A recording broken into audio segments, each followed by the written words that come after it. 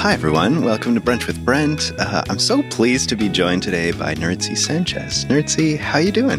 Hello. I am doing really well because I am in sunny California and it is a beautiful day here today. Nice. I will admit that I'm in Northern Ontario and we're supposed to get a lot of snow. So a little bit of maybe the opposite, but I'll be thinking of you. That sounds nice too. Well, that's the thing though, right? Is I think it's all about attitude. And I've kind of taken that approach to weather in the last several years and it changes everything. So glad to hear you mention that. Nerdsy, you are now kind of a new thing for you, but a senior open source program manager at GitLab. Is that right? Yeah, I just joined at the beginning of this month, and I'm really excited to be part of this team, helping to really get more open source projects to join GitLab by helping them, solve any issues that they have. Helping them with the migration process, all of that. So I love GitLab and I love open source. And so it's the perfect thing for me. What a nice match when you can combine a lot of things that you love. And we will get into that when we dive a little bit into your history. But I would imagine, being a month into GitLab, you're still kind of learning the ropes and getting to meet people and all of that stuff. But has that been sort of nice getting to meet the people behind it?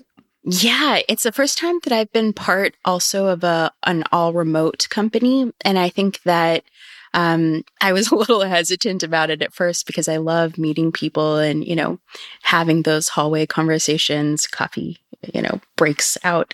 But GitLab has an amazing all-remote culture. And so I've just been scheduling lots and lots of coffee chats with people, getting to know as many as possible. And yeah, it has been great so far. Good for you. I actually love that term of remote culture. I admit that I haven't heard it before, and that seems kind of silly considering I have my own remote culture, considering I'm, self-employed and all that stuff. But it seems to me like maybe that's what makes remote work successful or not, right? Is having the tools and having the people, but also, you mentioned just scheduling coffee chats. And that sounds like, even though maybe on the outside it seems not relevant to getting work done, I would imagine it's actually extremely important. Yeah, it is. One of the things that GitLab does that's very different from other companies that I've been a part of is that mindset of being handbook first. And so they have, very detailed documentation of everything, which is really good for that asynchronous, just sharing of knowledge. But, it's one thing to look at a page and another thing to really meet the people behind it. And so, as you said, it's really important to have those relationships with the people behind it. And, really knowing who to go to and learning all of the little tips and tricks that you just can't find on a sheet of paper. So, yeah, big fan of coffee chats. Yeah. You mentioned documentation in there, and I just want to quickly say that it's actually been a theme that has happened throughout the conversations I've had here on Brunch. And I didn't expect that at first. Like, for instance, the conversation I had recently with Heather Ellsworth. She's a huge fan of documentation and how useful that is. But you're describing it sort of useful internally as well, which I love. But you're absolutely right. Maybe that's the first step, but having that human connection is almost the necessary second step, and the deeper dive into understanding anything. So I really I love that idea of those scheduled coffee chats. Mm-hmm. I mean, I know you're kind of new with the 1 month thing, but could you give us a little bit more of an understanding of what a senior open source program manager does on a daily basis? Have you figured that out yet?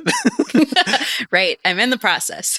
But The first thing is that the program was set up because GitLab is an open core organization, and a big part of just the culture there is to give back to the open source community. And so they've tried to foster this in different ways. And one way was by providing open source projects with access to their premium levels for free. And then also that's of the enterprise edition. And then they have a community edition that is fully free software. The enterprise edition, you can do either like gitlab.com or your self-hosted instance. And, it has some proprietary software there too. But the community edition is completely open source. So it's great for projects that are, very concerned about the free software side of things, or, just follow further along that spectrum.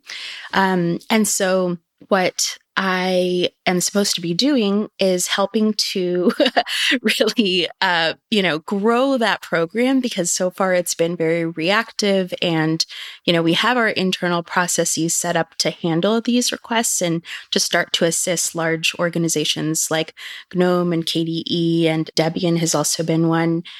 There's still a lot of room for improvement, and it's my job to really go in and, analyze the current program and start to fix little bits and pieces that, could be fixed, and really to start doing more of that outreach and, letting people know that the program even exists. And that is my bread and butter. Like, I love doing that stuff. I love, going in and finding challenges that need to be solved, and then talking to lots of different people to figure out who I need to go to.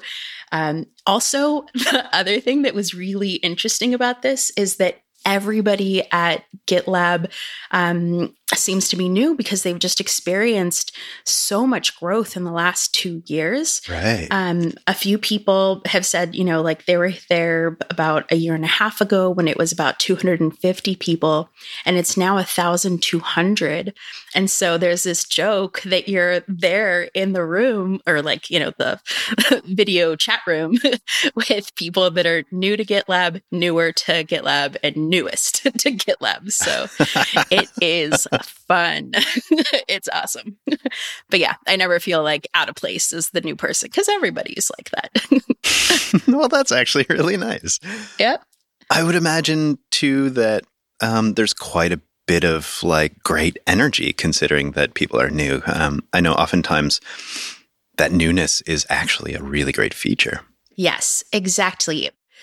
It's really, really awesome to be at a company with people from all sorts of different backgrounds. Some people who haven't really been part of the open source world, or haven't been part of the DevOps tools world. And, they bring in their own expertise. And, I love thinking about diversity in all its forms. And you do see, lots of different types of thought diversity. And, again, it's my first month there, and I've already heard that, there are ways that GitLab are trying to continue to constantly build out other types of diversity, or just in general, be a more diverse organization. But my experience so far has been really awesome with that. And it comes from, as you say, a bunch of new people coming in from different areas and, working on this common product.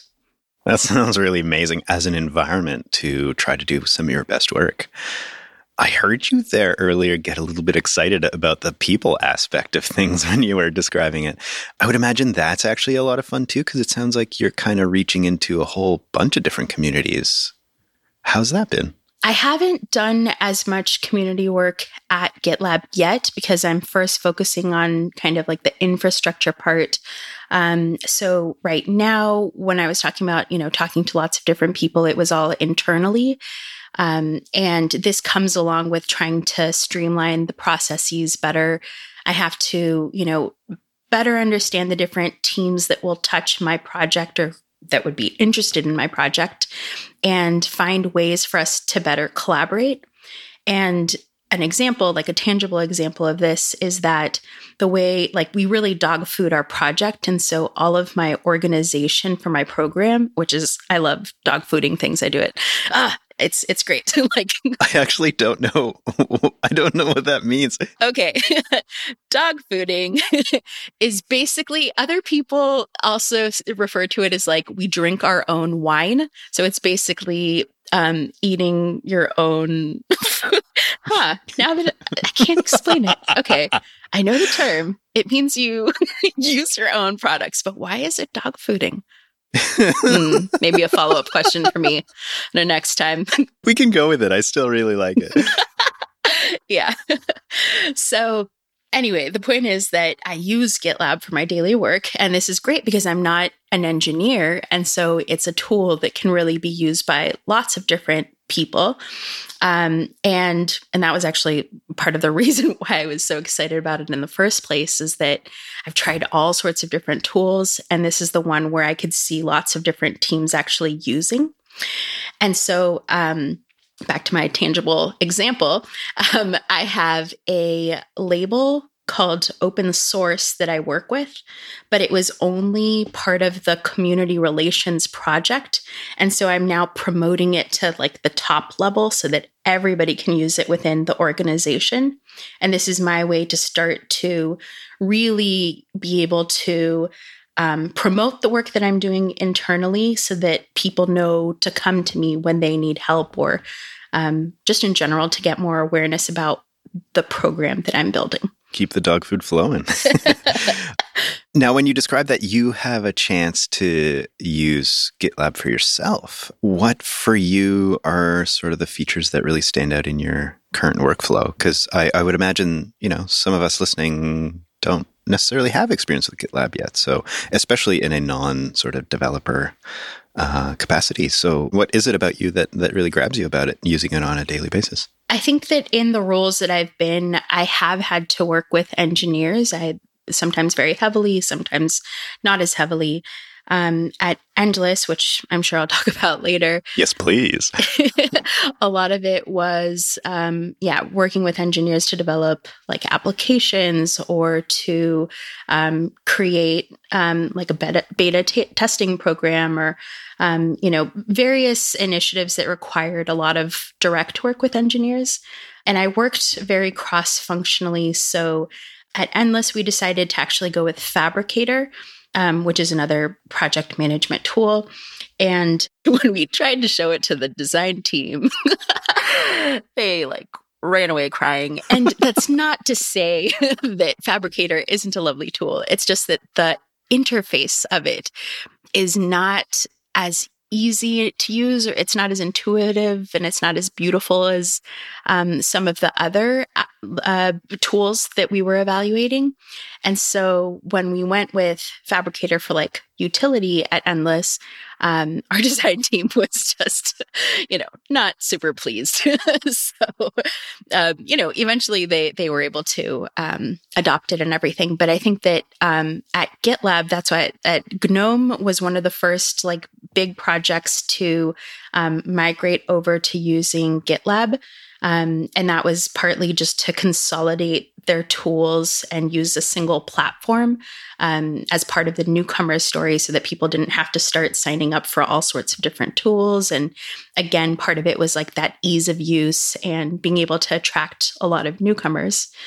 And I fell in love with the product because it was usable and it had all the same functionality. When you asked about specific features, the Kanban boards and labels, milestones, or being able to set dates and assign tasks to people, all of the same things that I had liked about things like Trello or Basecamp or Asana. In my mind, those are some of the more user-friendly project management ones that aren't as commonly used for engineering teams. And so I just really saw GitLab as something that provided a little bit of something for everybody. At GNOME, my focus was on the engagement team and helping to grow the community and to also evangelize for other skill sets and, like just in general diversity. I kind of mentioned that as a theme that I'm really interested in.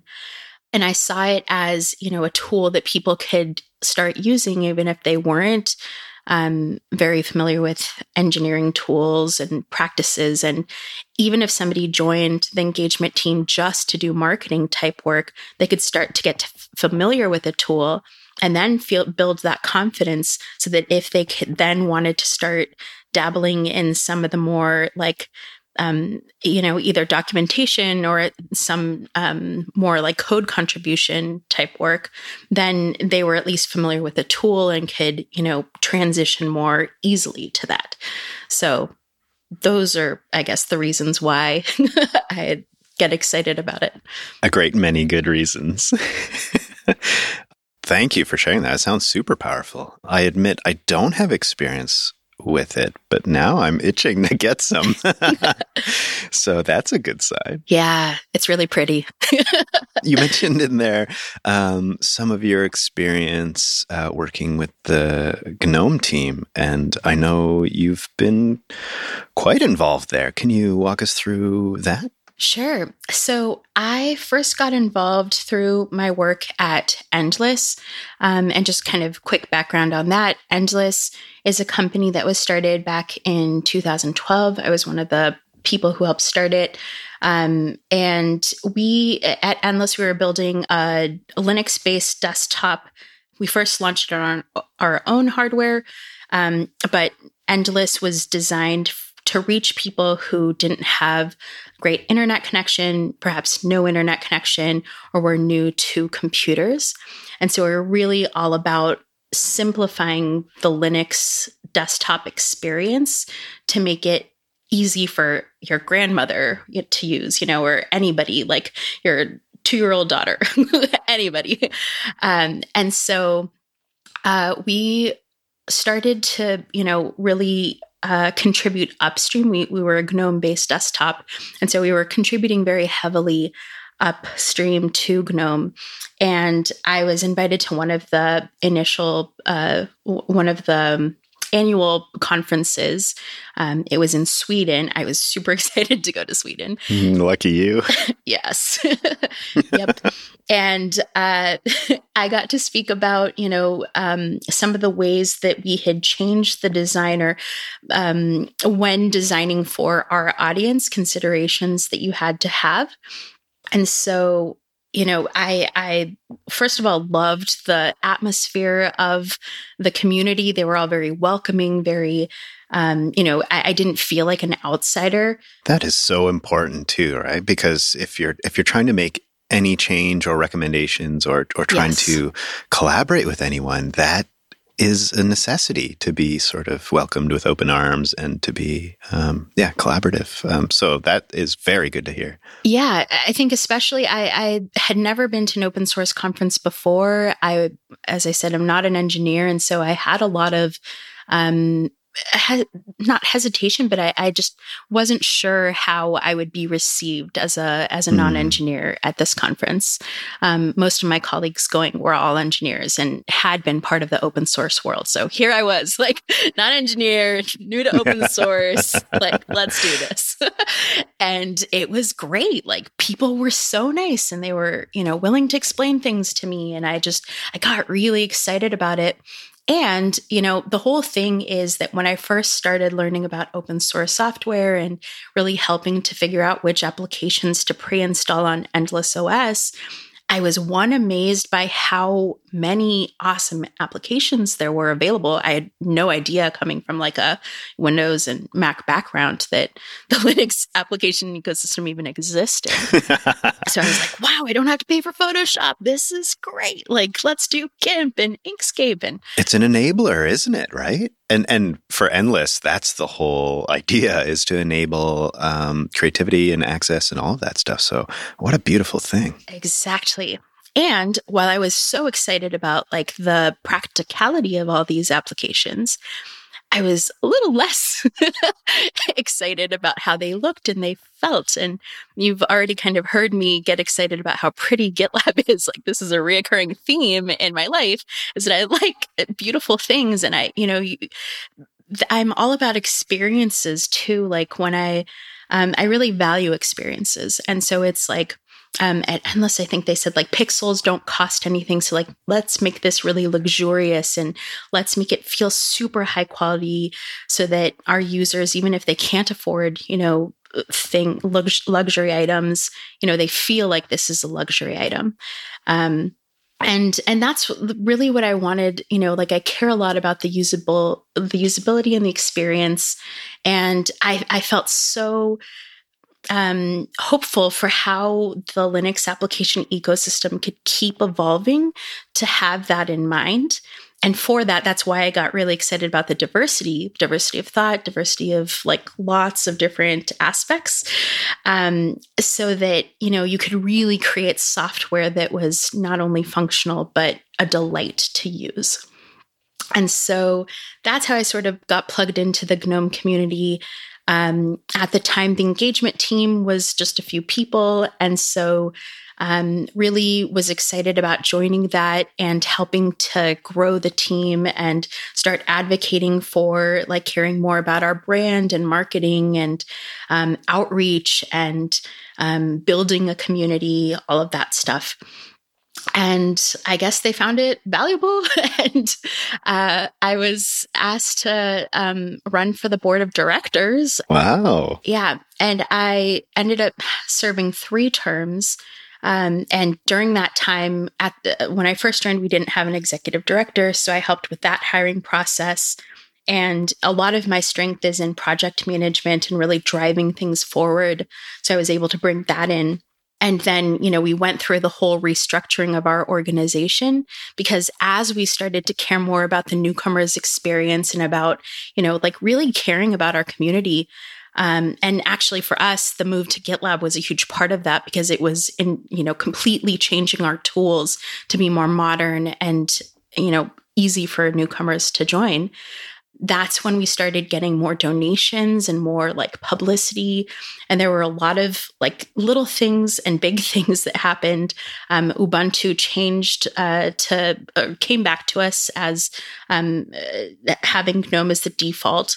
And we ended up having, more newcomers join. And it was just a very like momentous period for us. And during all that time, we had to change a lot of the way that the foundation was running, because we went from having 1 employee to having 7 employees.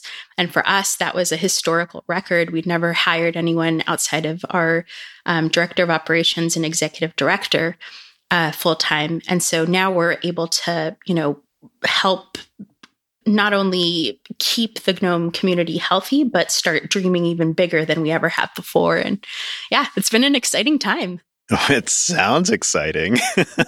You must feel, I'm going back to your describing sort of that feeling of showing up at that very first conference and not really knowing if you're going to sort of fit in.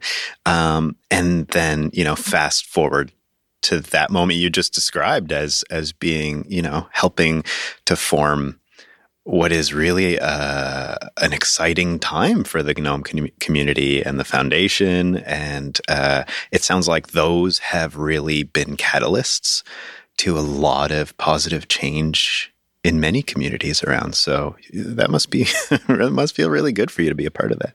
Yeah, definitely. And I'm always amazed at, again, going back to kind of experience at events, I see events as like the lifeblood of a lot of open source communities, because it's the time when, you get your core members together to work on things, or it's a place to draw in newcomers and to really have that in-person touch point that will carry on throughout the year when you're all remote. And yeah, I just think that it's something that sometimes people don't value as much, but there's so much value in creating awesome events and experiences for people. And it's something that, in addition to all my other interests, I feel really excited about. So you're a multifaceted human being. That's a good thing. Yeah, I get pulled into lots of projects. Yeah. Well, you probably allow yourself to. It sounds like you jump in full swing. And so maybe that's a really nice segue then into your efforts with the Libre Application Summit. It sounds like that brings together a lot of your efforts all into one place. And I'm actually admit to not being that familiar with what happens on the ground at the Libre Application Summit. So what's it like there? How are you involved? What are the people like? I'm sure they're amazing, but give us a sense of it. We started we used to call it Lost GNOME, and that was when it was Libre Application Summit, as a way to really move forward the experience behind Linux applications.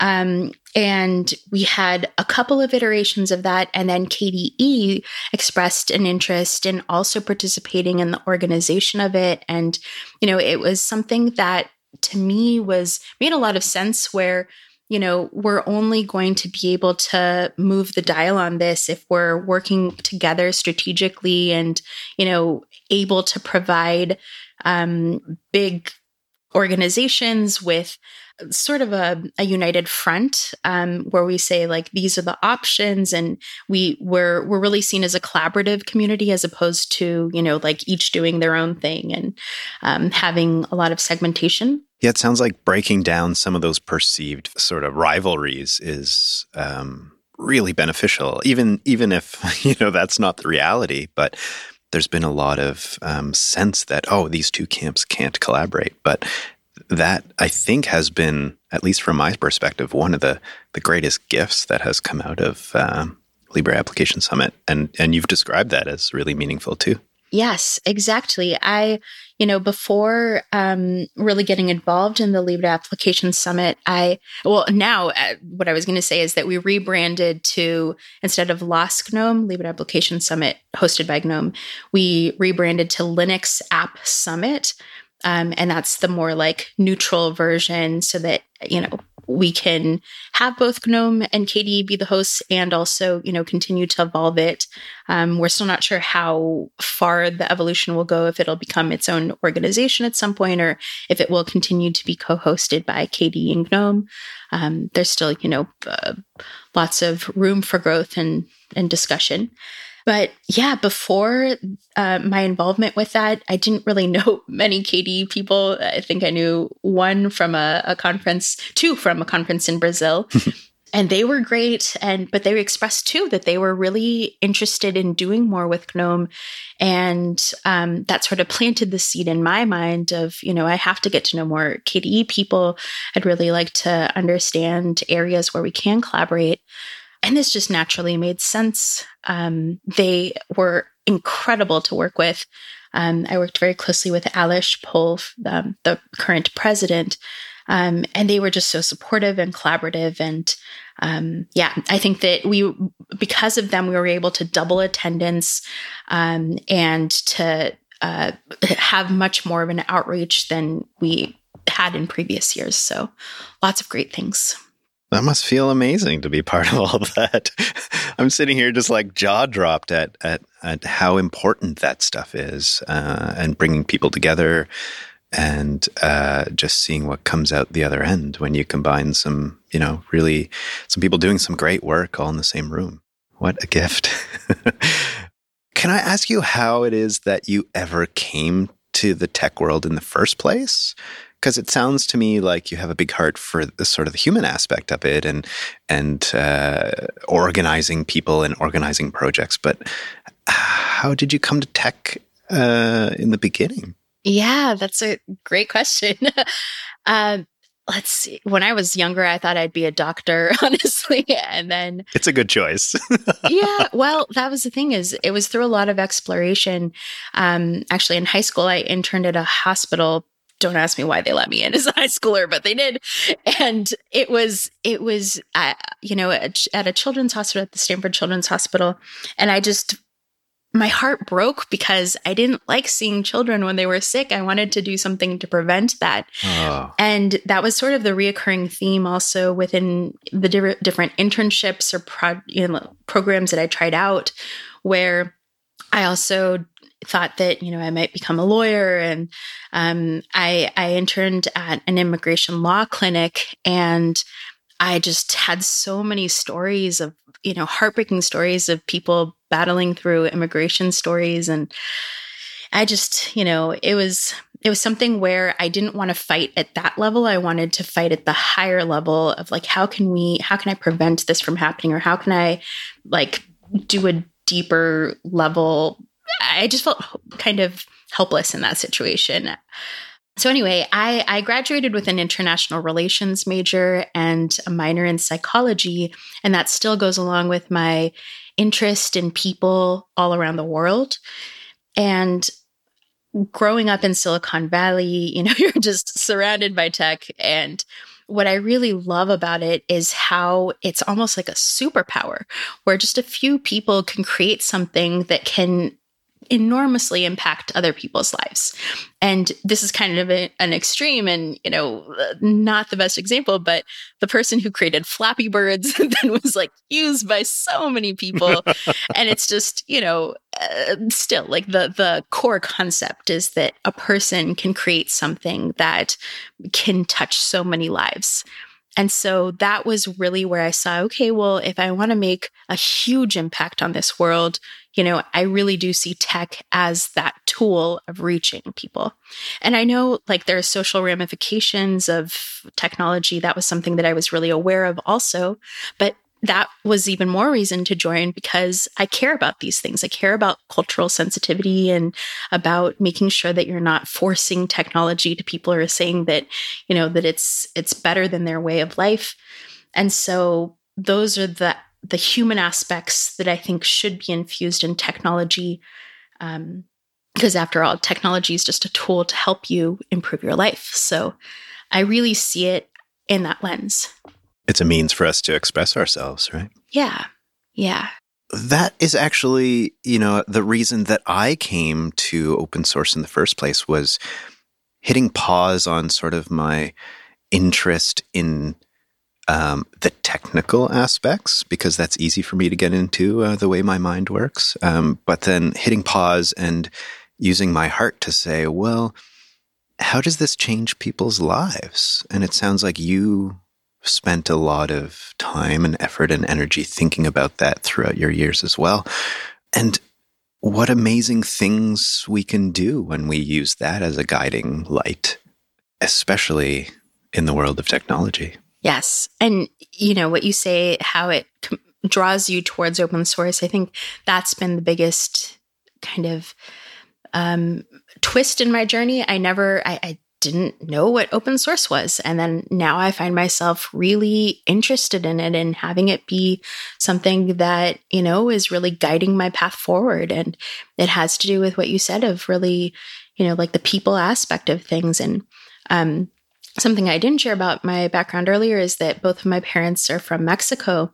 And I had grown up, really going back and just seeing so many things that I wanted to fix there or help, challenges that I wanted to help solve. And it was as simple back then as my dad wanted to go visit his mom and, wanted to find the cheapest way to get there. And we knew that there were buses, but there was no information online about bus schedules or train schedules or anything.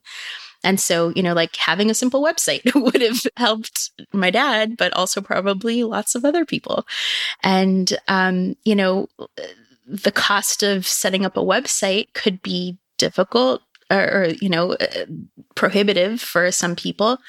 And so now there are tools to allow that. And there's obviously a difference between free software, free of cost software, and free software in the philosophical sense of free to reuse, modify, do whatever you'd like with it. I think that the being able to do whatever you want with it is so powerful because it really allows somebody to not have to do something from scratch, but really build upon somebody else's work and to continue to focus on the problem as opposed to have to deal with some of the more logistical effort in solving that challenge. So anyway, I really have been drawn to the open source movement as a result of my family background, even, and just kind of the hopes and dreams that I have for making a difference in the world. Yeah, it sounds like it necessarily touches a deep place in you. And yet that's also the place where you get a lot of your courage and a lot of your motivation to make those differences. Do you feel like with your experience working in Endless and helping create what Endless has become, do you feel like you've achieved that in some ways, or do you feel like you got to see that firsthand in some instances? Yeah, I was really involved in all steps of that. And so, one of the coolest things was going out into the field. We had this policy where they wanted everybody in the company to go to our target markets and meet our users and really hear from them. And that was so rewarding because you could see how people who normally shied away from technology or didn't see how it could really benefit them really see how it could be a huge enabler. And, for example, there was in Guatemala, one of the things that is difficult is that children are being required to do homework and research things on the internet. And because a lot of children in rural areas don't have, internet connections at home, they have to go to a computer lab and, internet cafe and pay for that. But because their parents aren't able to support the cost of sending, 5 children to do reports on, at internet cafes, sometimes they're unable to complete their homework. And then, they end up having to drop out of school. And so having a computer that has a lot of preloaded information and just had like the 80% of the most searched for articles for that particular country preloaded, and it had a lot of other resources, again, completely available offline.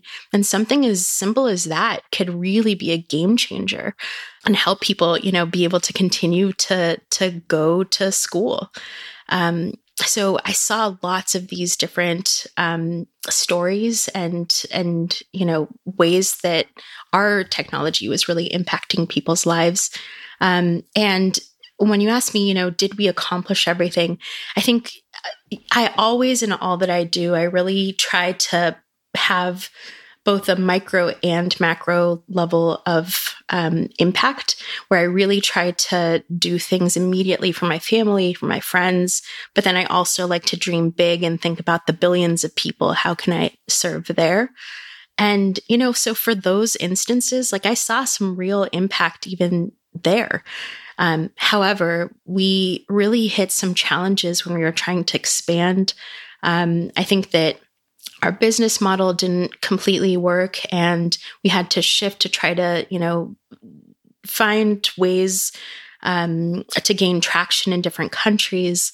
And we just were hit again and again with how, especially Microsoft is really good at business development. And we often found that if we had started to talk to a government or something like that, then, actually our project got canceled and, something with Microsoft happened. And not to say that, there was any shady business or anything, but it just shows that they are a huge player and they're doing something right, where they're really going out and spending, like they have the network there to really continue to grow. And for a small company that was, trying to also get more people to see the value in LibreOffice as opposed to Microsoft Office, it was tough.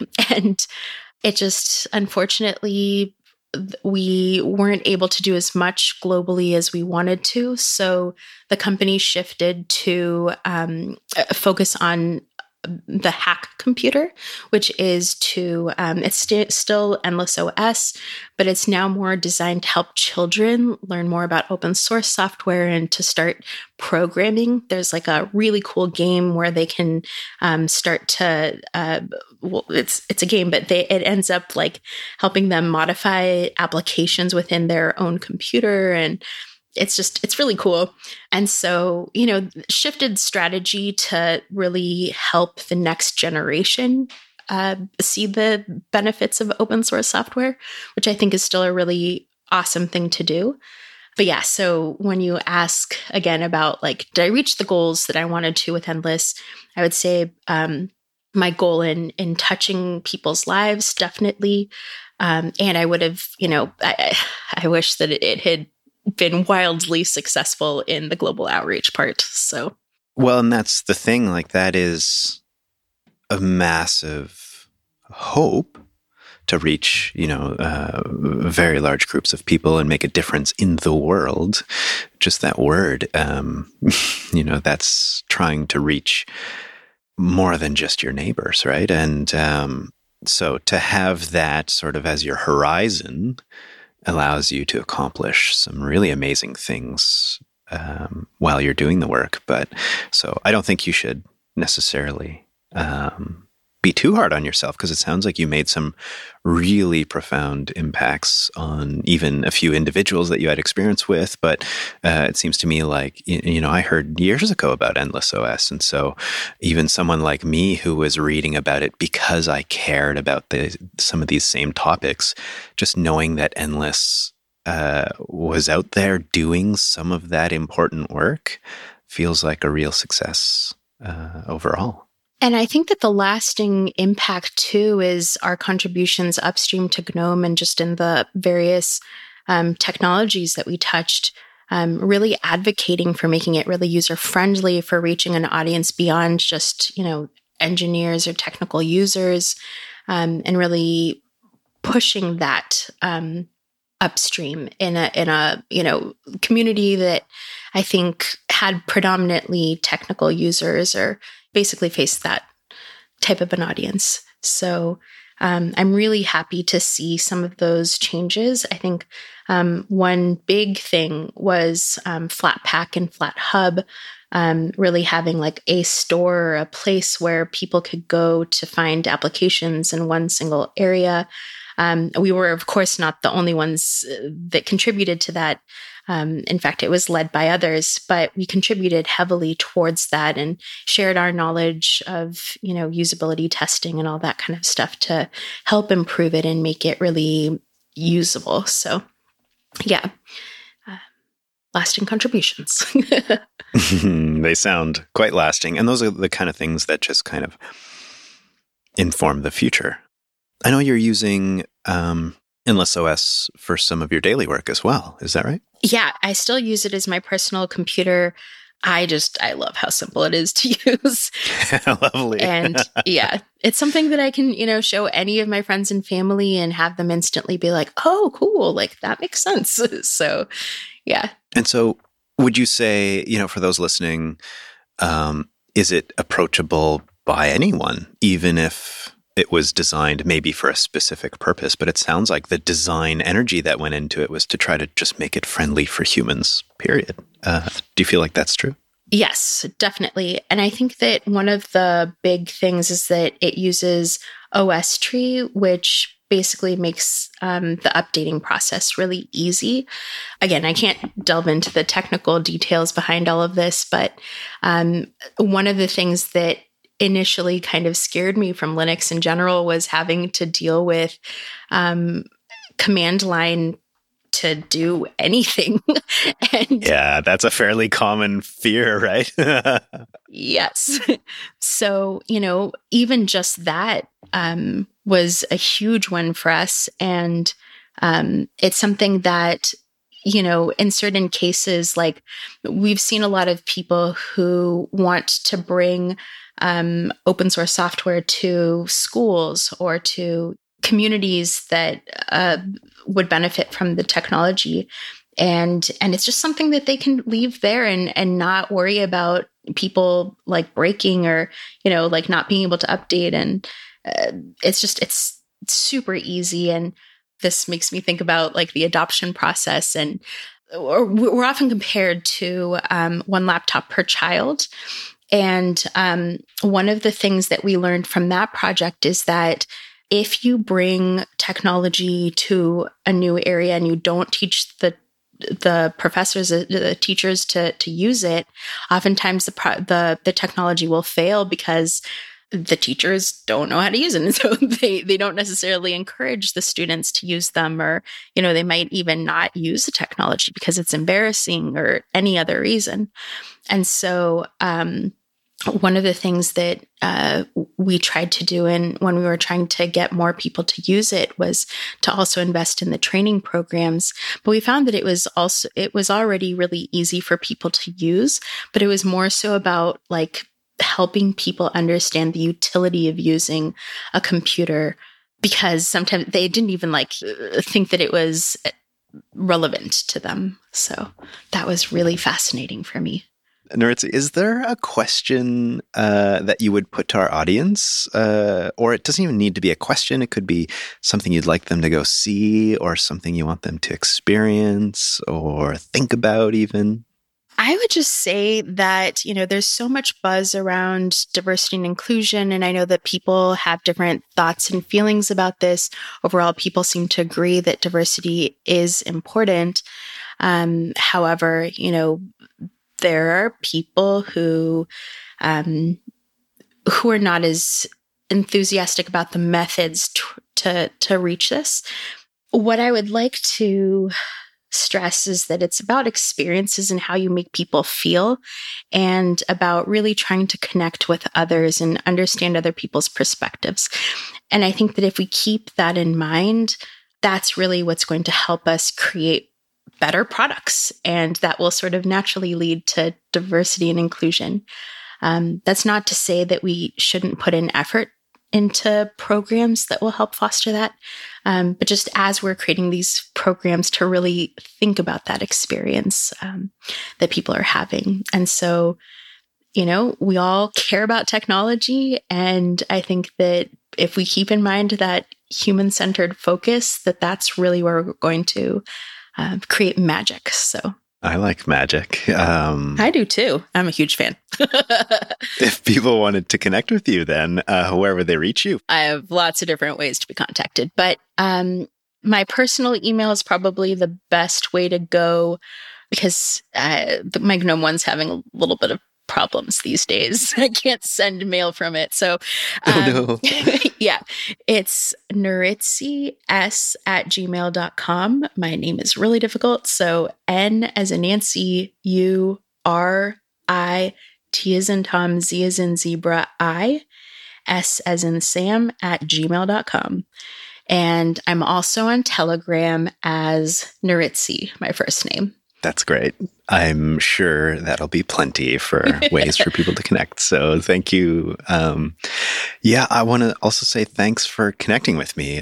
We've had a lot of fun during this chat, and I hope we can get connected in the future too. Thank you so much for having me. It's always a pleasure speaking with you, Brent. So thank you.